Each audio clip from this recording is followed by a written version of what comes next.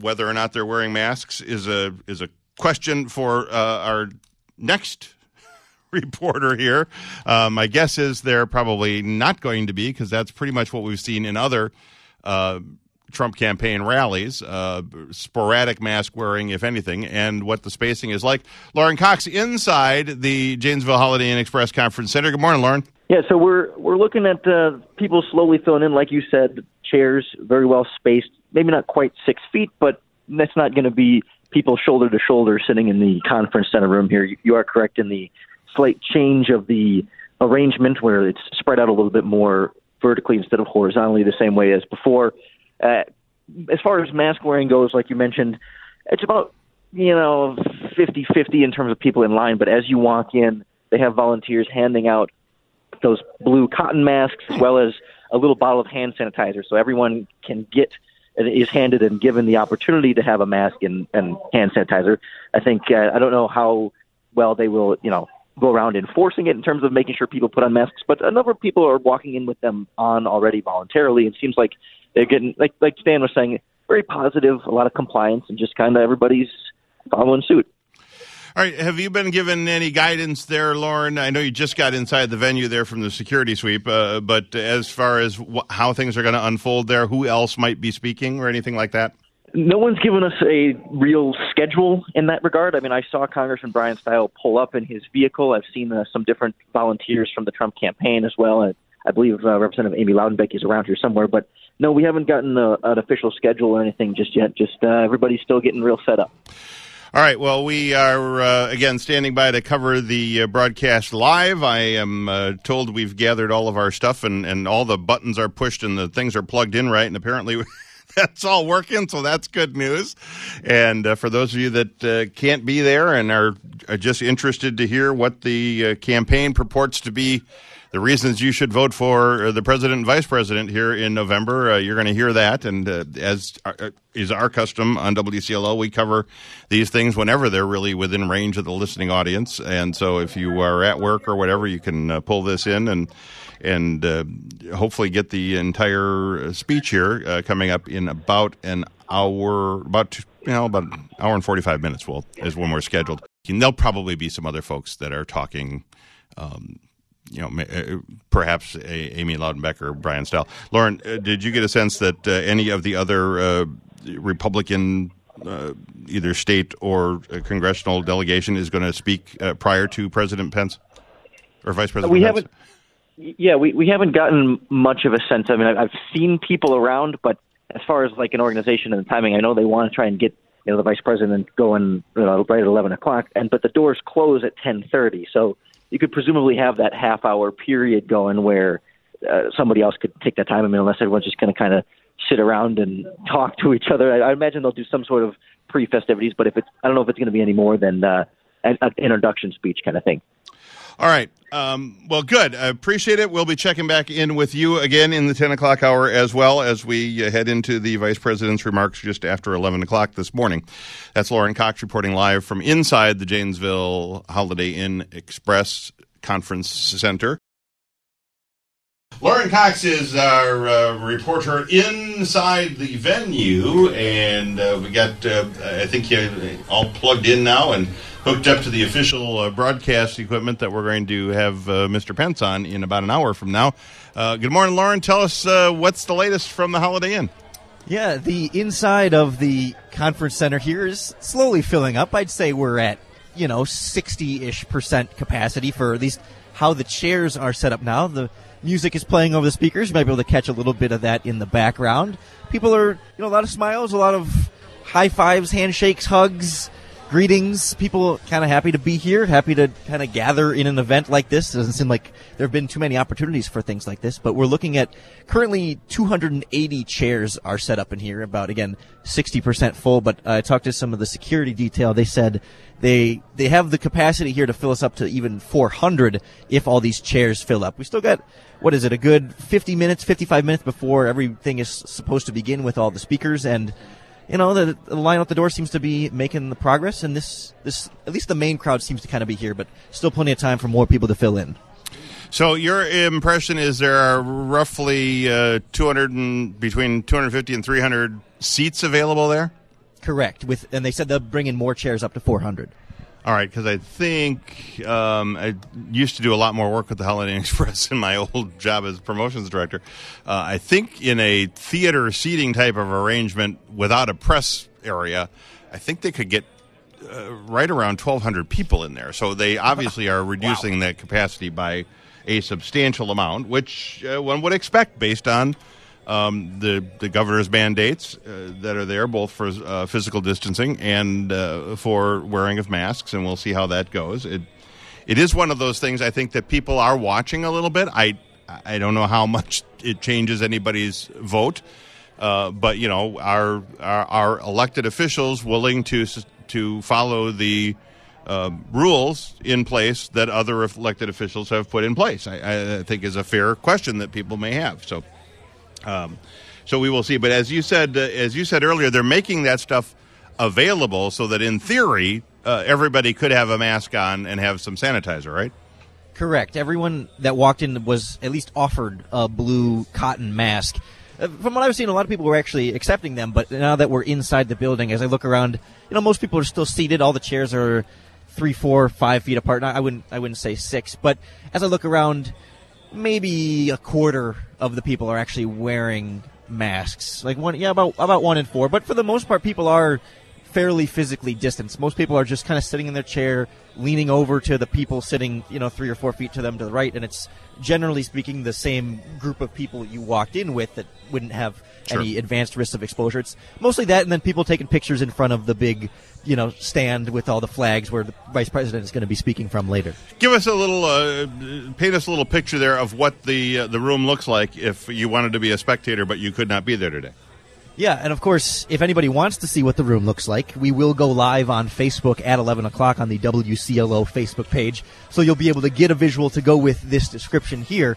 So you sort of walk in to the right, there's the Vice President's stage set up. They've got a row of sort of barriers that are covered in the red, white, and blue striped insignia across the front.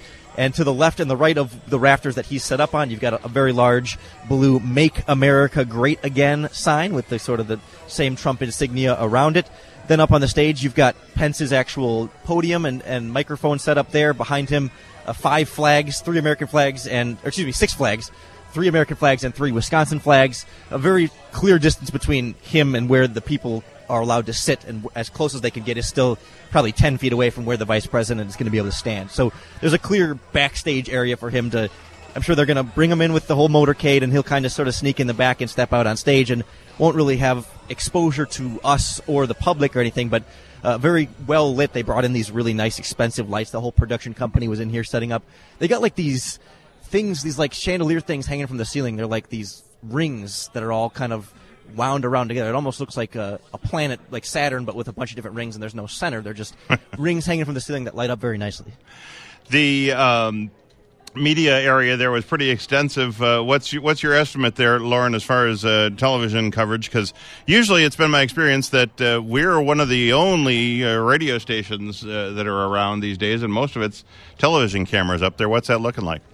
Yeah, I'm counting about 10 TV cameras plus the Trump campaign itself has. Oh, we're about to begin a prayer here to start just the pre-ceremonies. Bob, do you want to put Tim, do you want to carry this prayer live? Let's go ahead and take a listen.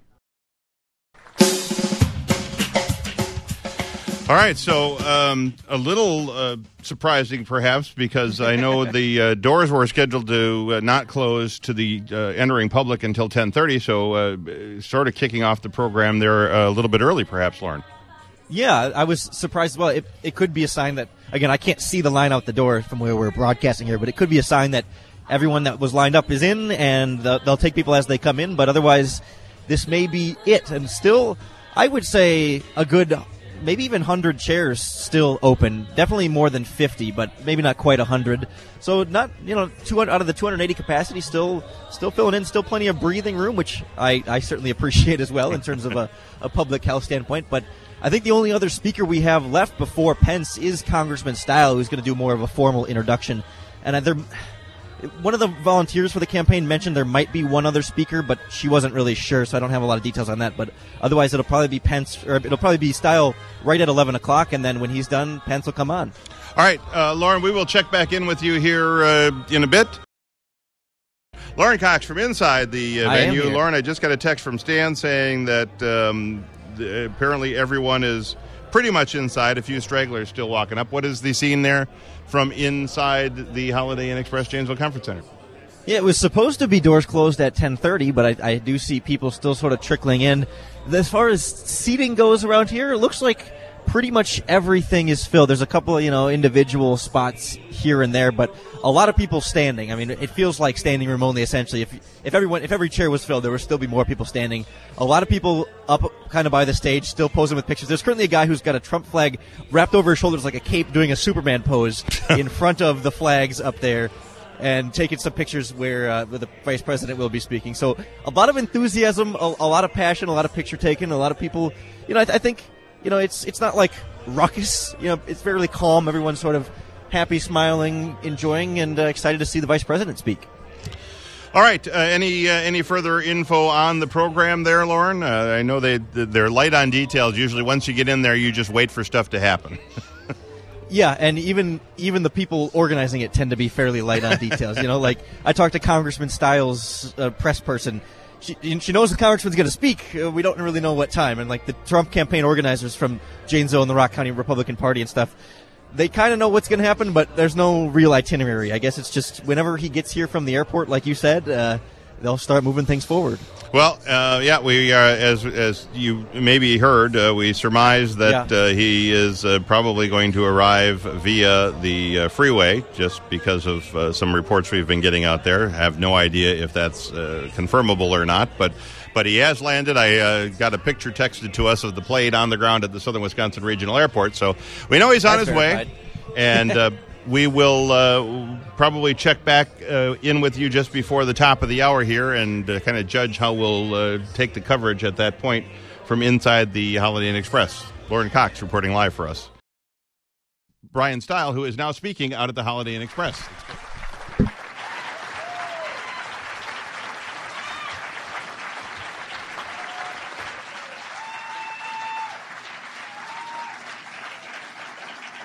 Good morning, Janesville. And Vice President Mike Pence, welcome back to Wisconsin. I'm excited to have the Vice President here in my hometown today. And good to see you, Mom and Dad. Thanks for coming. In many ways, 2020 has been a difficult year. And this weekend, we saw again how difficult the job of law enforcement can be.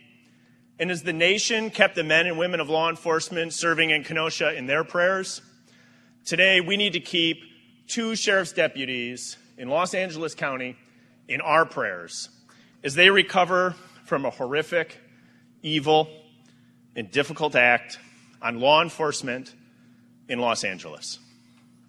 The men and women of law enforcement wake up every day not knowing what the call will bring, but they know that they are going to answer it.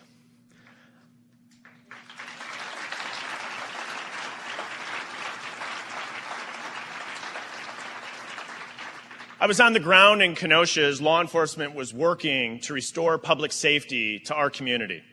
I spoke with people who are petrified. They're scared for their personal safety. They're scared for the safety of their family. They were concerned that their place of employment might not be standing the next day. They were scared for their city. And it was heartbreaking to walk the streets of Kenosha and to see our community in pain. On Tuesday morning of that week, I called the president to get Kenosha the help it needed. He answered my call, and President Trump delivered resources to the city of Kenosha and said, enough is enough.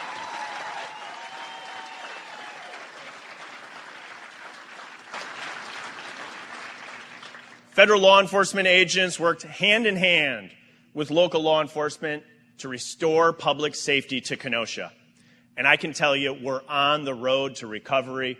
We're healing, we're uniting, and Kenosha is rebuilding and will be stronger than ever before.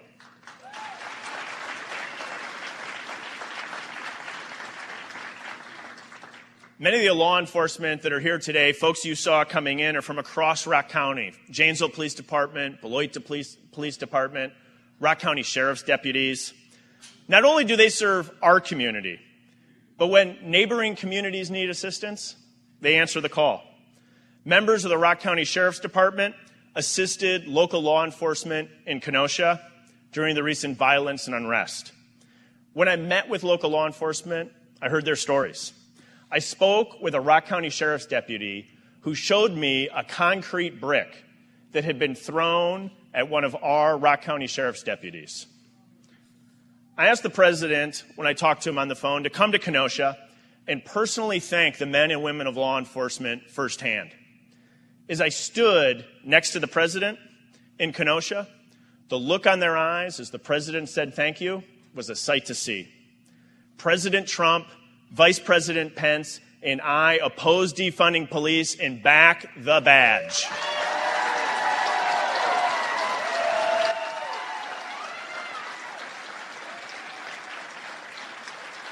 And as a way to say thanks, I ask you to join me to give a round of applause for all of our local law enforcement officers, Janesville to Kenosha and across our state.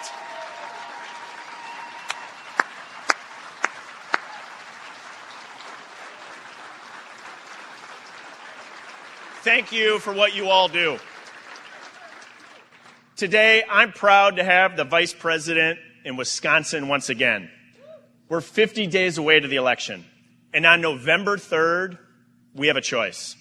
A choice that will take our country down one of two paths. A choice as to who is best to rebuild the United States economy. A choice as to who will keep our communities safe. And to me, the choice is clear. President Trump and Vice President Pence are fighting for Wisconsin families and workers.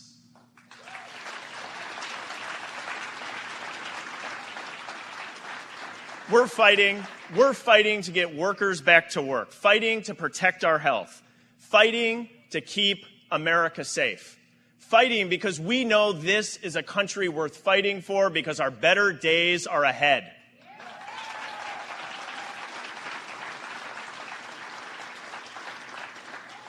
Now, Vice President Mike Pence may be a Hoosier, but his frequent visits to Wisconsin have got me thinking that he's got some Badger pride.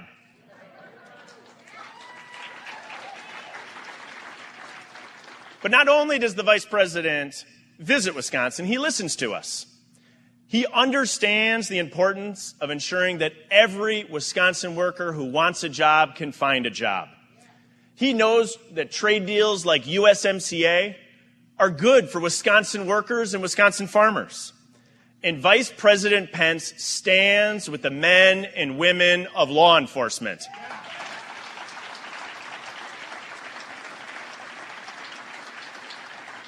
I am proud to welcome Vice President Mike Pence to Wisconsin. Please join me in giving a warm Wisconsin welcome to our Vice President, Mike Pence.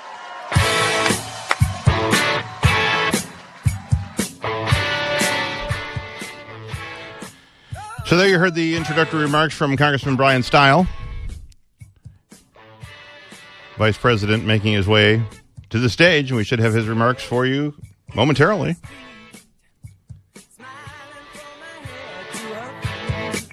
Lorin Cox standing by, I think. He's got like a cell phone in one hand doing Facebook Live and whatever, so I'm not sure if he can hear us. Lorin, if you're there, feel free to jump in. Well, hello, Wisconsin. Vice President Mike Pence. To Congressman Steil, to all my fellow Americans from near and far, it is great to be back in the Badger State.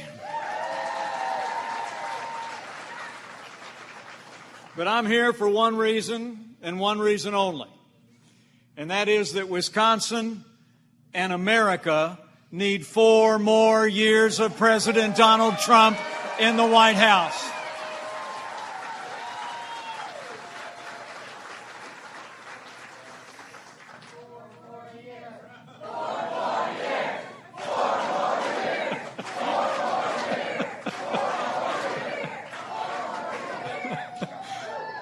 It's still early in the day, and you still got that done.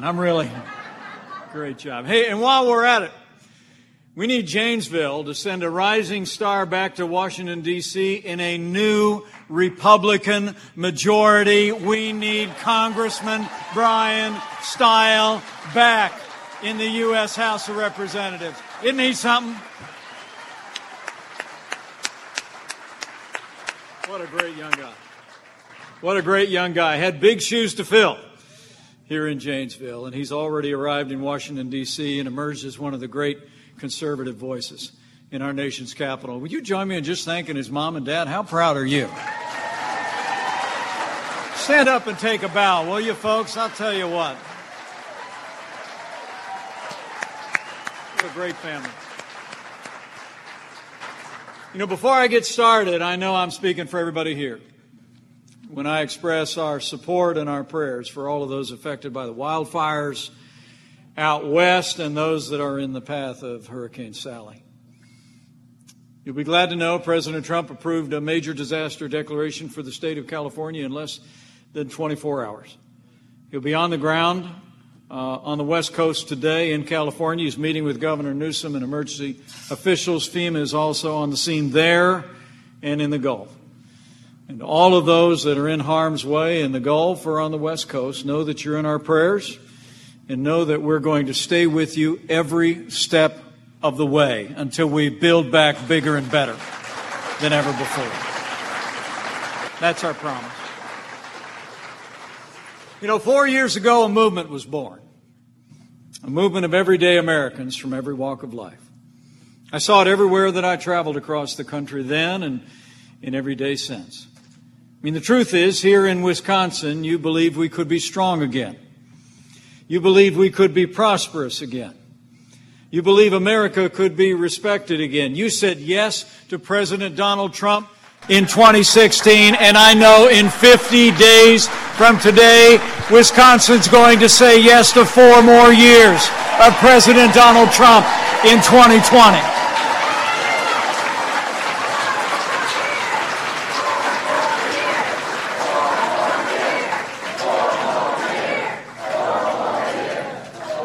And the road to victory runs right through Wisconsin.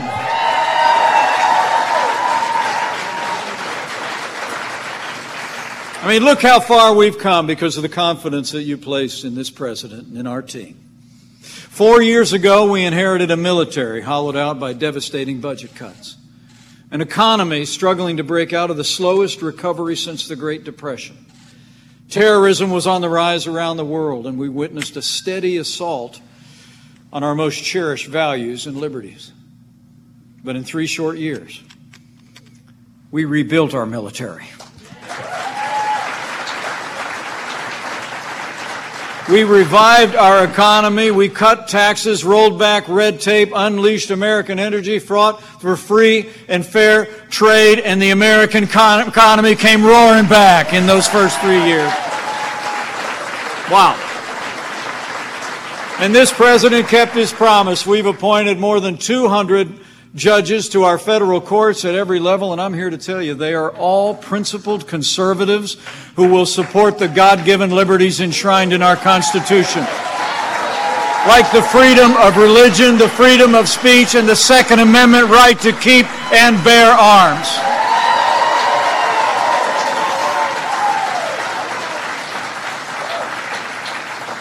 And beyond all of those high ideals, I couldn't be more proud to serve as Vice President to a president who has stood without apology for the sanctity of human life.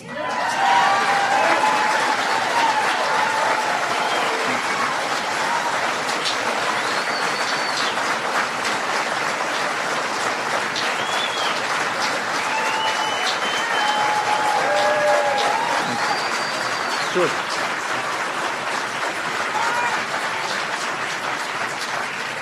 So under President Trump's leadership, we've stood for security.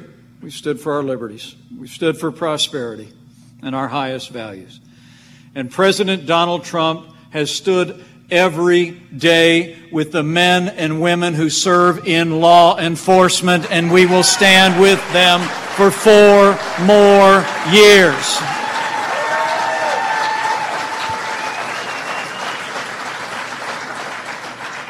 You know, the President and I know that the men and women who serve in law enforcement are some of the best people in this country. They literally put their lives on the line every day. They count our lives more important than their own. And those who serve in law enforcement deserve the respect of every American every day.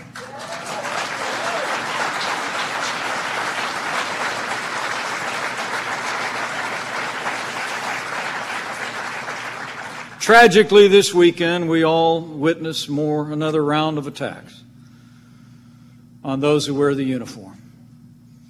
2 brave sheriff's deputies in Los Angeles were literally shot in cold blood, while some stood on the street corner opposite of the incident and laughed. And we're actually told that protesters gathered outside the hospital and chanted, "We hope they die."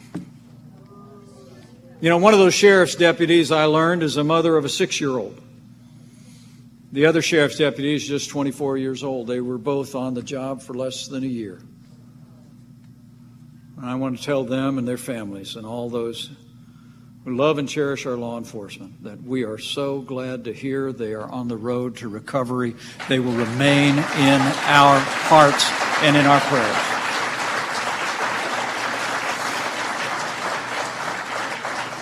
But I have to tell you, the President and I will always support the right of Americans to peaceful protest.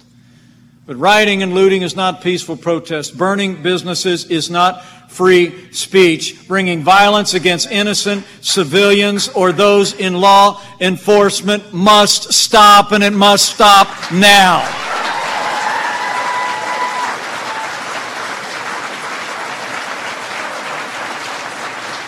Those who do such things will be prosecuted to the fullest extent of the law.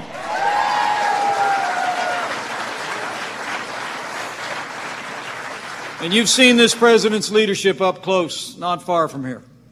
When rioting and looting broke out in Kenosha, Wisconsin, President Trump sent in 200 federal law enforcement officers, worked with your courageous state and local law enforcement, and ended the violence. In fact, over the last month, we launched what's called Operation Legend. Literally, we've deployed over 1,000 federal law enforcement officials to our major cities that have been seeing violent protests. And as we stand here today, working with state and local law enforcement officials, I'm proud to report they've made over 2,000 arrests of violent protesters all across the country. We are going to have law and order in every city, in every state in this country for every American of every race and creed and color. So help us God.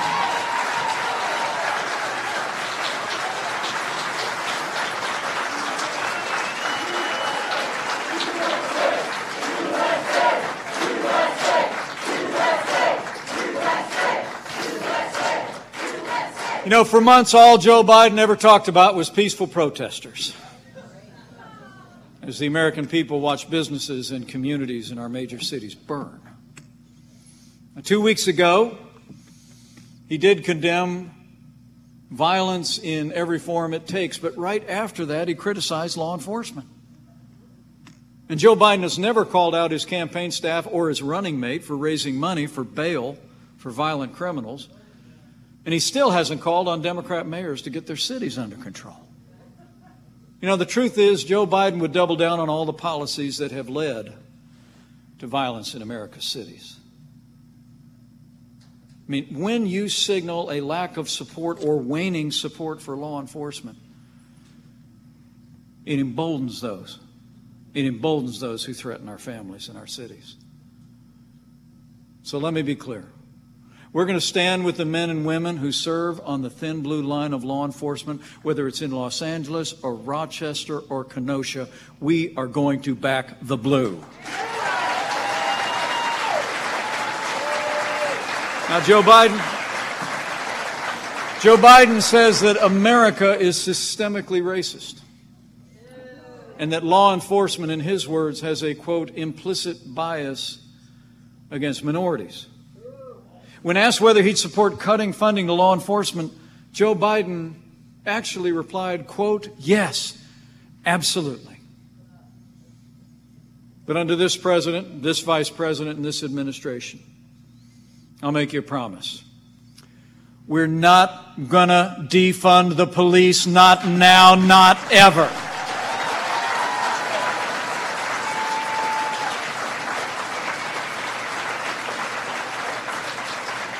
President Trump and I know what the people of Wisconsin know. We don't need to choose between supporting law enforcement and standing with our African American neighbors or any of the minorities that live in our cities to improve the quality of their lives, their education, their jobs, and their security. From the first day of this administration, we have stood with law enforcement. We have expanded opportunities for African Americans. We have done both for 3.5 years. We're going to do both for 4 more years in the White House.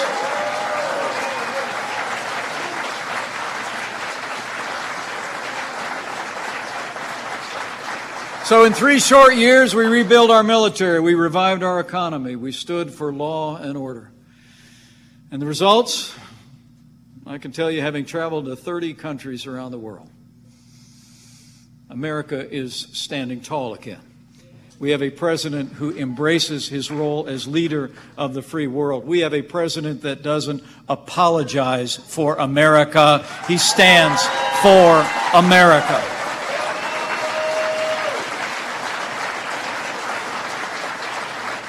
And America is respected again. Our liberties are more secure. And in those first 3 years, it's also been about jobs, jobs, jobs. It's amazing to think. After we cut taxes, rolled back regulation, unleashed American energy, and negotiated better trade deals, businesses large and small created more than 7 million good-paying jobs all across this country. And wages rose at their fastest pace in more than 10 years. And what meant the most to the president and me was that wages rose most dramatically for hard-working, blue-collar Americans. The forgotten men and women of America were forgotten no more. I mean, we created the greatest economy in the world. At the end of those first 3 years, there were more Americans working than ever before. Bottom line, in 3 short years, we made America great again. We did. And then the coronavirus struck from China.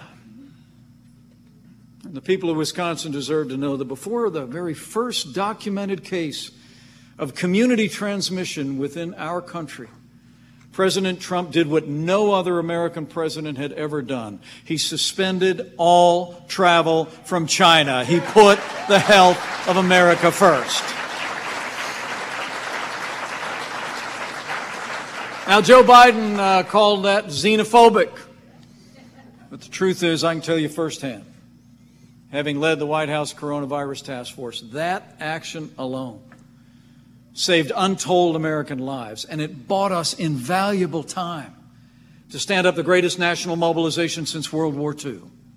At the President's direction, we marshaled not only the full resources of the federal government, but the full potential of the American economy. We reinvented testing, where we literally have done more testing than any nation in the world by a factor of 5. We're doing 800,000 tests a day. We saw to the delivery and the manufacture of billions of medical supplies to our doctors and nurses and hospitals, and no American who required a ventilator was ever denied a ventilator in the United States of America.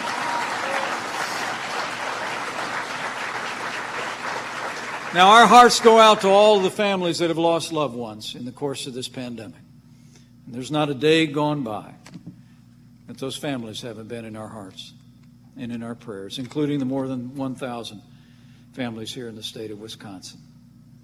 And I'm proud to report to you that every single day we're developing new medicines that are saving lives across the country. Convalescent plasma, remdesivir, the innovation that we're seeing in the development of therapeutics.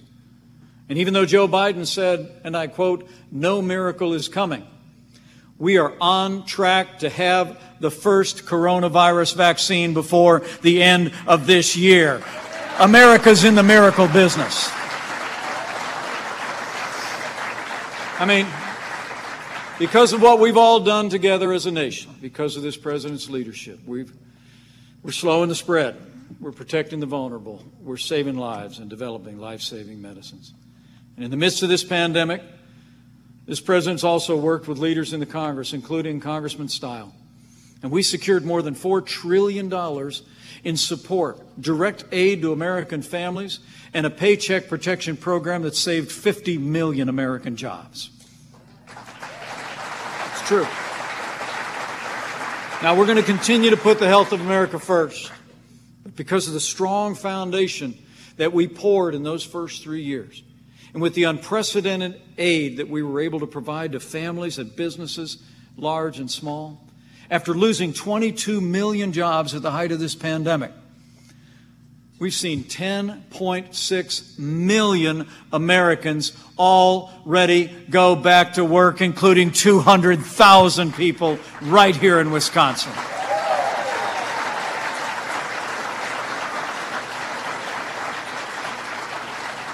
I mean, we're opening up America again. And we're opening up America's schools.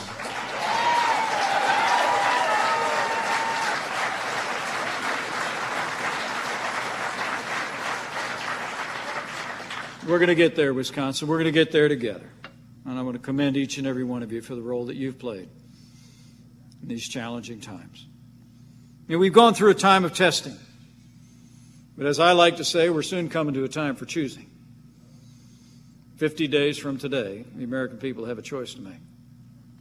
As President Trump said in Michigan just a couple of days ago, and I quote, "At no time before has there been a clearer choice between the two parties. Two visions, two philosophies, two agendas for the future." Truth is, Joe Biden has put forward the most extreme platform of any major party candidate in U.S. history. In the middle of a global pandemic, Joe Biden wants to raise taxes by $4 trillion. Your president, we cut taxes across the board for working families, and we're going to keep cutting taxes for 4 more years. Joe Biden wants to bury our economy under an avalanche of red tape, like his own version of the Green New Deal. You know, the only thing green about the Green New Deal is how much green it's going to cost all of us if they ever sign it into law. This president, he actually signed more laws cutting federal red tape than any president in American history already, and we're going to keep chopping red tape to create jobs for 4 years to come.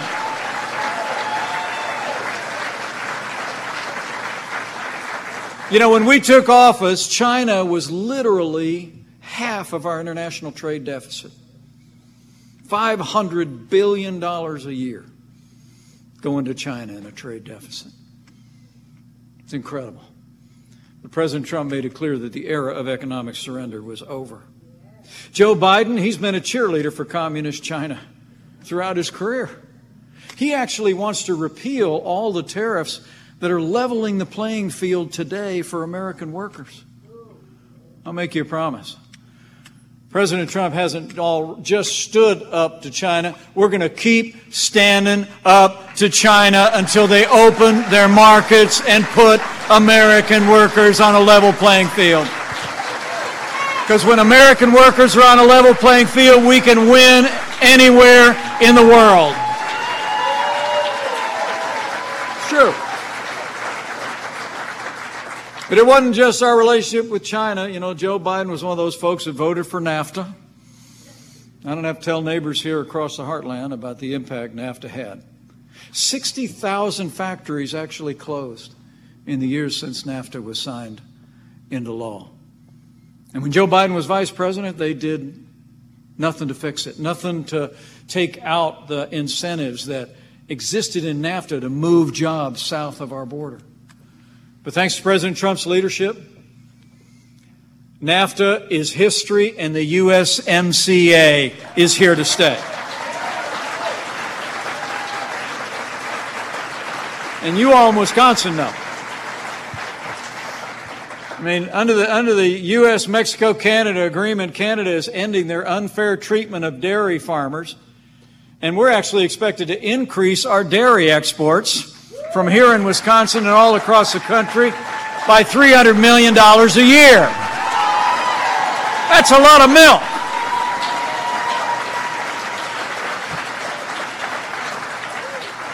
But it's not just milk. I mean, USMCA is actually expected to create 600,000 new jobs, including 50,000 manufacturing jobs. I got to tell you, it's just amazing. Remember the last administration? You had a president in the summer of 2016 who was asked about manufacturing jobs being lost in places like Wisconsin and Indiana and Michigan.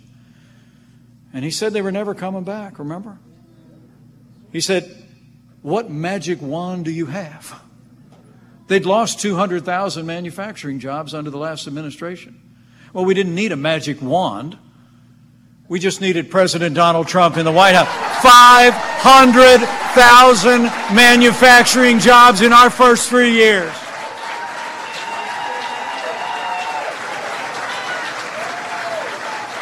That's all you need.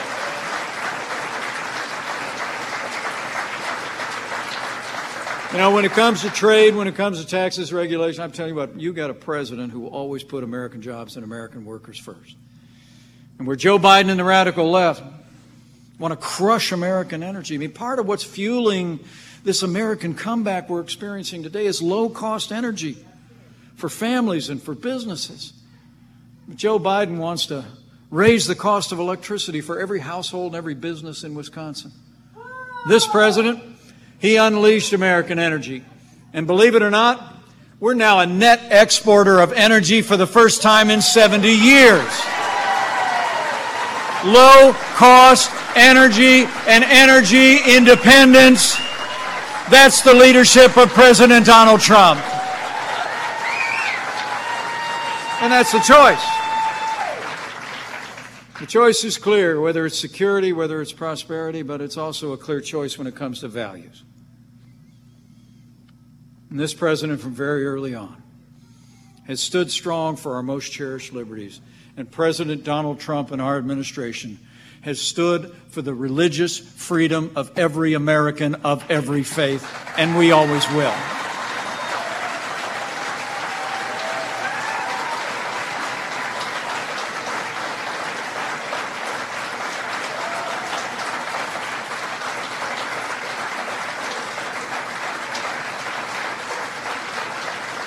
You know, the freedom of religion has been called our first freedom. And even a casual study of the American founding will demonstrate you that people came to this country early on for many reasons, but chief among them was the freedom of religion. And that's why this president took such strong steps early on. He's the first president in American history to actually convene an international conference on religious liberty, not once, but twice. He spoke at the United Nations about our commitment to the freedom of religion. He ended the enforcement of the Johnson Amendment so that pulpits around the country could be free to speak once again. And President Donald Trump ended the assault on the Little Sisters of the Poor, and this year the Supreme Court made it permanent.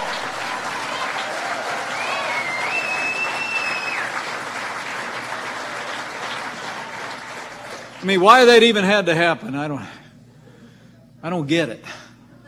You know, I was an altar boy. You know, I grew up in a wonderful Catholic family. I mean, you got a group of nuns that take a pledge of poverty to spend their entire lives helping the poor. But when Joe Biden was vice president, they became a target of the administration, a target of Obamacare mandates. And believe it or not, after the Supreme Court, by a 7-2 vote, said that President Trump was right when we ended the assault on the Little Sisters of the Poor, Joe Biden actually said they're going to take it up again to impose those Obamacare mandates back on the Little Sisters of the Poor. But we're not going to let it happen. because we're going to re-elect President Donald Trump for 4 more years.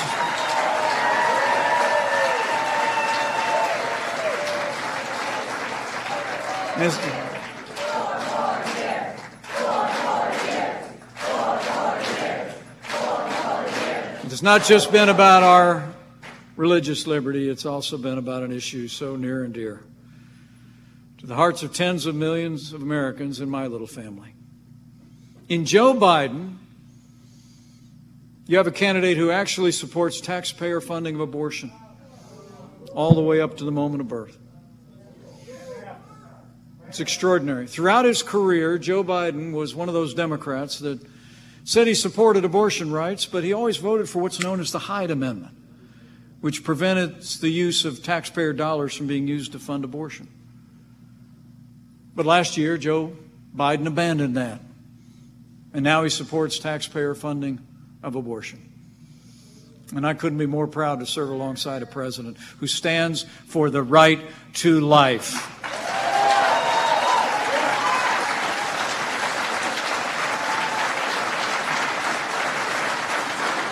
And we always will.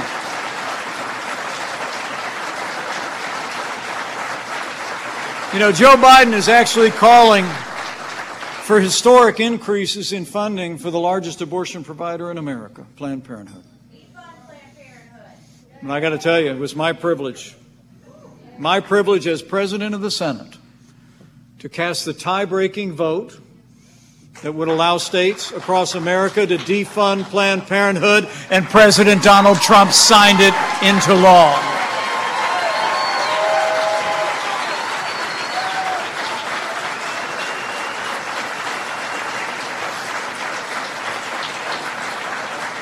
You know, when you look at their agenda in detail, which they didn't talk about much at their national convention, did you notice that?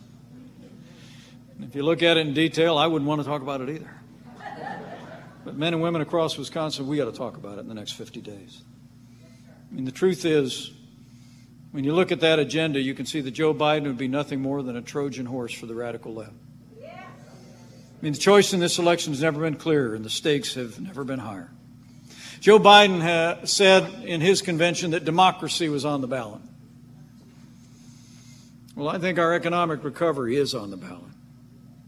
Law and order are on the ballot. But I also believe that there are things more foundational to our country that are on the ballot as well. I've said it before, I'll say it again. In this election, I think 50 days from now, it's not going to be so much whether America ends up more conservative or more liberal, more Republican or more Democrat, more red or more blue. I think the choice in this election is whether America remains America.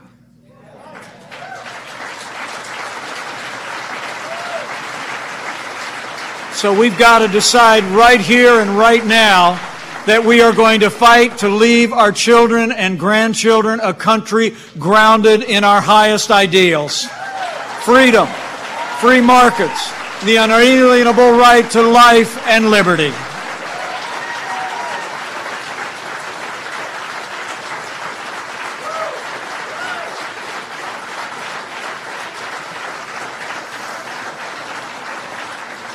I mean, we stand at a crossroads in a very real sense. You know, my wife loves poetry. Robert Frost is her favorite poet. And the poem she likes the most is the one that talks about two roads diverged in a woods. It says, two roads diverged in a woods, and I took the road less traveled by. And it's made all the difference. The American people have always taken the road less traveled by. The road of more freedom, of more personal responsibility, of boundless opportunity. And we've got to make sure in 50 days that we choose that road again. We've got to decide right here and right now that Joe Biden will never be president of the United States. We're going to re-elect President Donald Trump for 4 more years.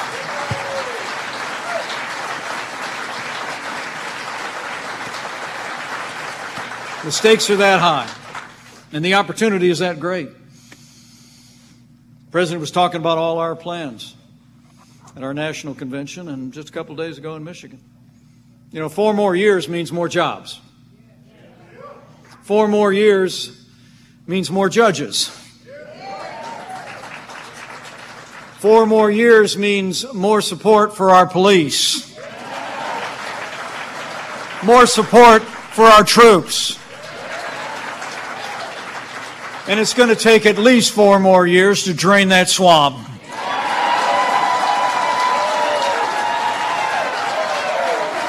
So it's on, Wisconsin. 50 days and counting.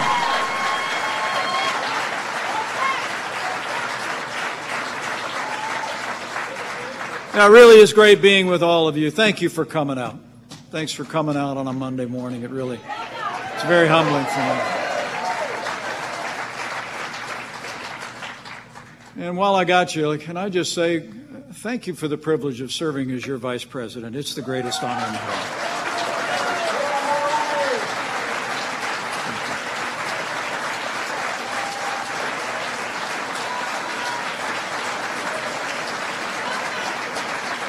But now we have work to do. Now we have work to do. Because I want to be your Vice President for 4 more years.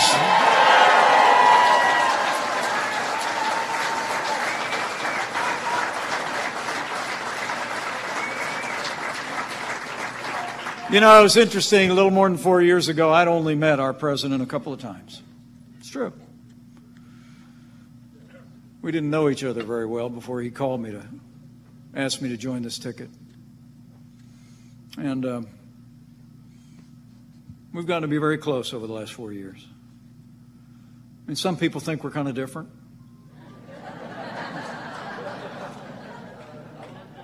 But I got to tell you, seeing him when the cameras are off, I'll tell you, straight from my heart, President Donald Trump has never stopped fighting to keep the promises that he made to the people of Wisconsin. He has fought for you every day. And now it's our turn to fight for him.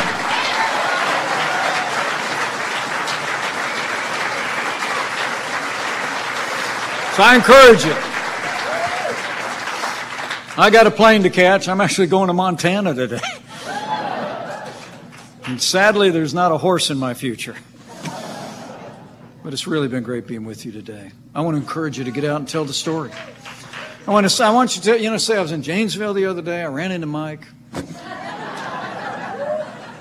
Early on a Monday morning, that guy seemed so fired up about everything that we have done for America. And he said, we're just getting started. That's why we need 4 more years of President Donald Trump in the White House. You got to go tell him. Tell your neighbors and friends. And when you do, when you get out there and talk to your neighbors and your friends at work, at worship, across a backyard fence, she just tapped her watch and said, I want to get out there. She said, let's go. Put your heart on your sleeve. Yeah. Thank you. Thank you. Yeah, she said, wear your heart on your sleeve. Let people see your heart. And see the difference that this president's made in the country. That's a beautiful line. Thank you so much. But just tell them what we've done. Tell them what the stakes are. Tell them what the stakes are. I think the choice has never been clearer and the stakes have never been higher. And just, when you go out, just have faith. Have faith in your neighbors and friends to be able to see through the onslaught, the constant attacks that come from the other side and their allies in the media, to see through, to know everything this president has done for this country and everything that we have yet to do. The American people saw through it in 2016, and I know they're going to see through it on November 3rd, 2020. And lastly, I'd encourage you to have that other kind of faith too. You know, it seems like if you turn on the television these days that there's more than divides us in these United States than ever before. But I'll always believe that there's always been more that unites us across this country than could ever divide us, and chief among those things is our faith. This is a nation of faith. And so I just say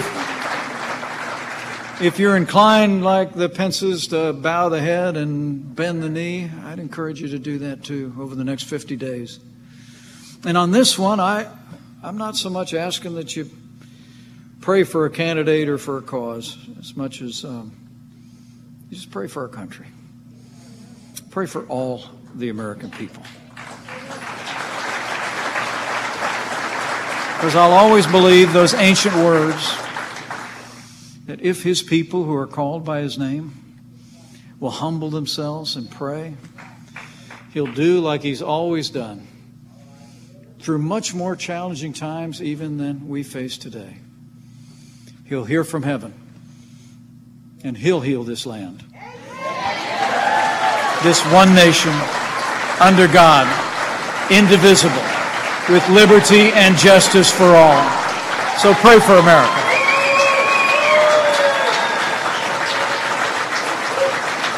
And if you all do that, I know that with your continued support, with your voice, with you, she said it, you wear that passion, wear that red hat, and wear that love for all that we've done together on your sleeve. Between now and November 3rd, we're going to lead a great American comeback. We're going to make Wisconsin and America stronger and more prosperous than ever before. We're going to make it safer, more secure than ever before. And with President Donald Trump in the White House for 4 more years and Congressman Bryan Steil in a new Republican majority in the Congress of the United States, and with God's help, we will make America great again. Again. Thank you very much. God bless you, and God bless America.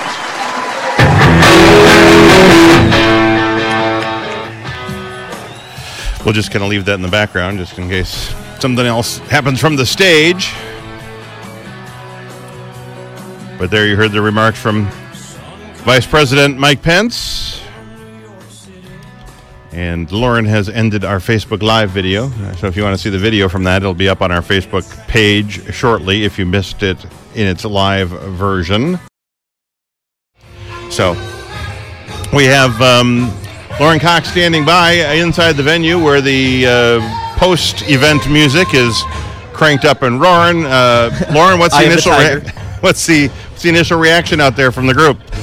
Yeah, a lot of enthusiasm, and really the enthusiasm, as you could probably hear from the start, it was a lot of cheering, a lot of chanting, a lot of clapping. A lot of people really fired up for this speech, and like you said, I mean, Pence as a speaker, it's not like energy turned up to 11 all the time, but he knows how to like accentuate and accent certain points that really kind of got the crowd fired up. But right now we've got a lot of picture taking. Pence came down from the rafters of the up where he was kind of stationed, and not letting anybody like come up right next to him, but a lot of people turning around taking selfies with him right behind them.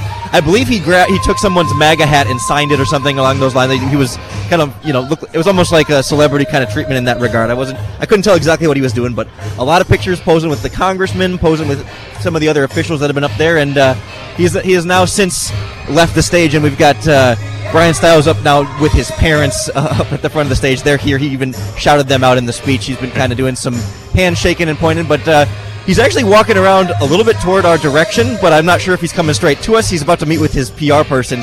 She's giving me the thumbs up, so I think he's going to come right back to us here, but we will monitor this. Yep, here he is walking this way.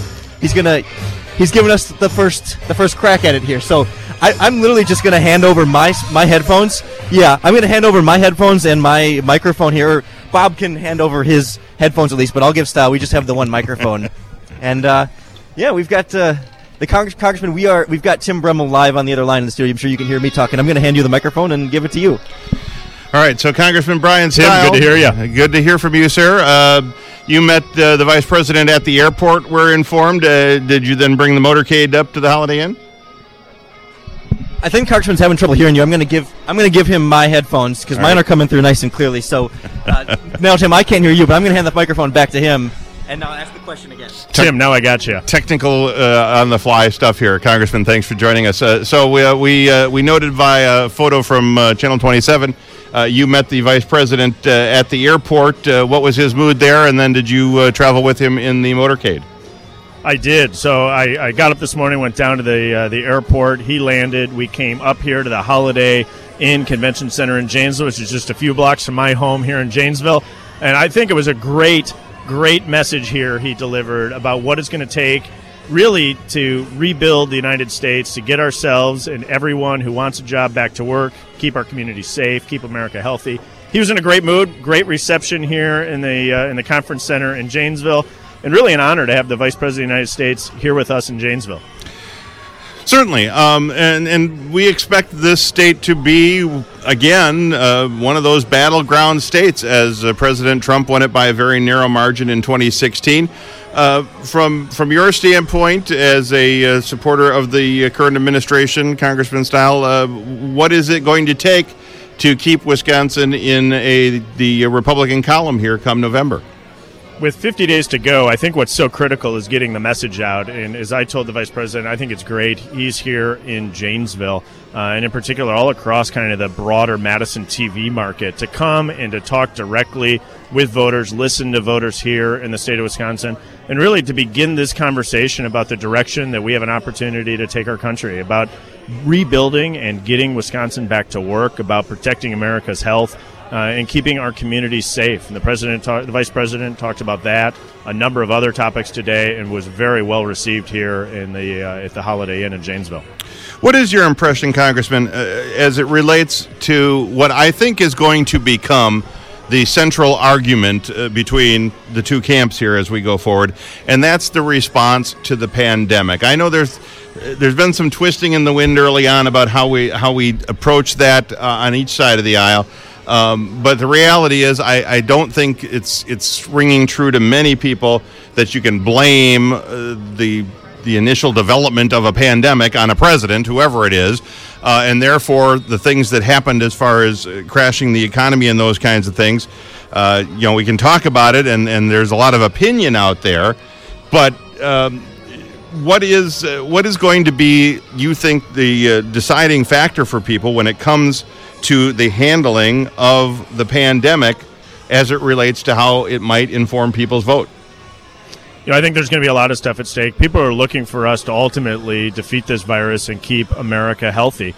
And I think people are going to look back at the early days of the pandemic as the president made decisions to terminate air travel with China, the ramping up of the PPP production of all the protective equipment that was needed, about making sure that the ventilators were built in those early days, about getting protective equipment to nurses and doctors. I think the president did a solid job of making sure that we were doing all we could to keep America healthy. And ultimately, we had a campaign appearance here for the first time, probably for you as well, that included a fair amount of physical distancing. I noted when I was there very early this morning that the chairs were not set up in the traditional edge-to-edge rows. I noted there were masks available, as Lorin outlined. What was your feeling on the overall adherence to the governor's mandate here in Wisconsin regarding those safety provisions? Yeah, I look around the room while I was standing up introducing the Vice President. It looked like people were following those safety procedures. As you said, the room was spaced out, chairs, roughly 6 feet apart, people separated, people, as I'm looking around, wearing masks. Looks like a good way of following, good safety advice that you're getting day in and day out from your doctor, but also finding a way to be together and to hear the Vice President's message here in Janesville. I think it was done safely, and I think it was a really terrific event. All right, Congressman Bryan Steil, we appreciate you kind of following up the event with us here this morning, and we will obviously be looking forward to getting in touch with your campaign and Mr. Pollack's campaign, and looking to set up a debate to talk about these issues further in the next couple of weeks. Looking forward to it. Thanks for having me on. All right, thank you. Congressman Bryan Steil, live from the Holiday Inn Express Janesville Conference Center.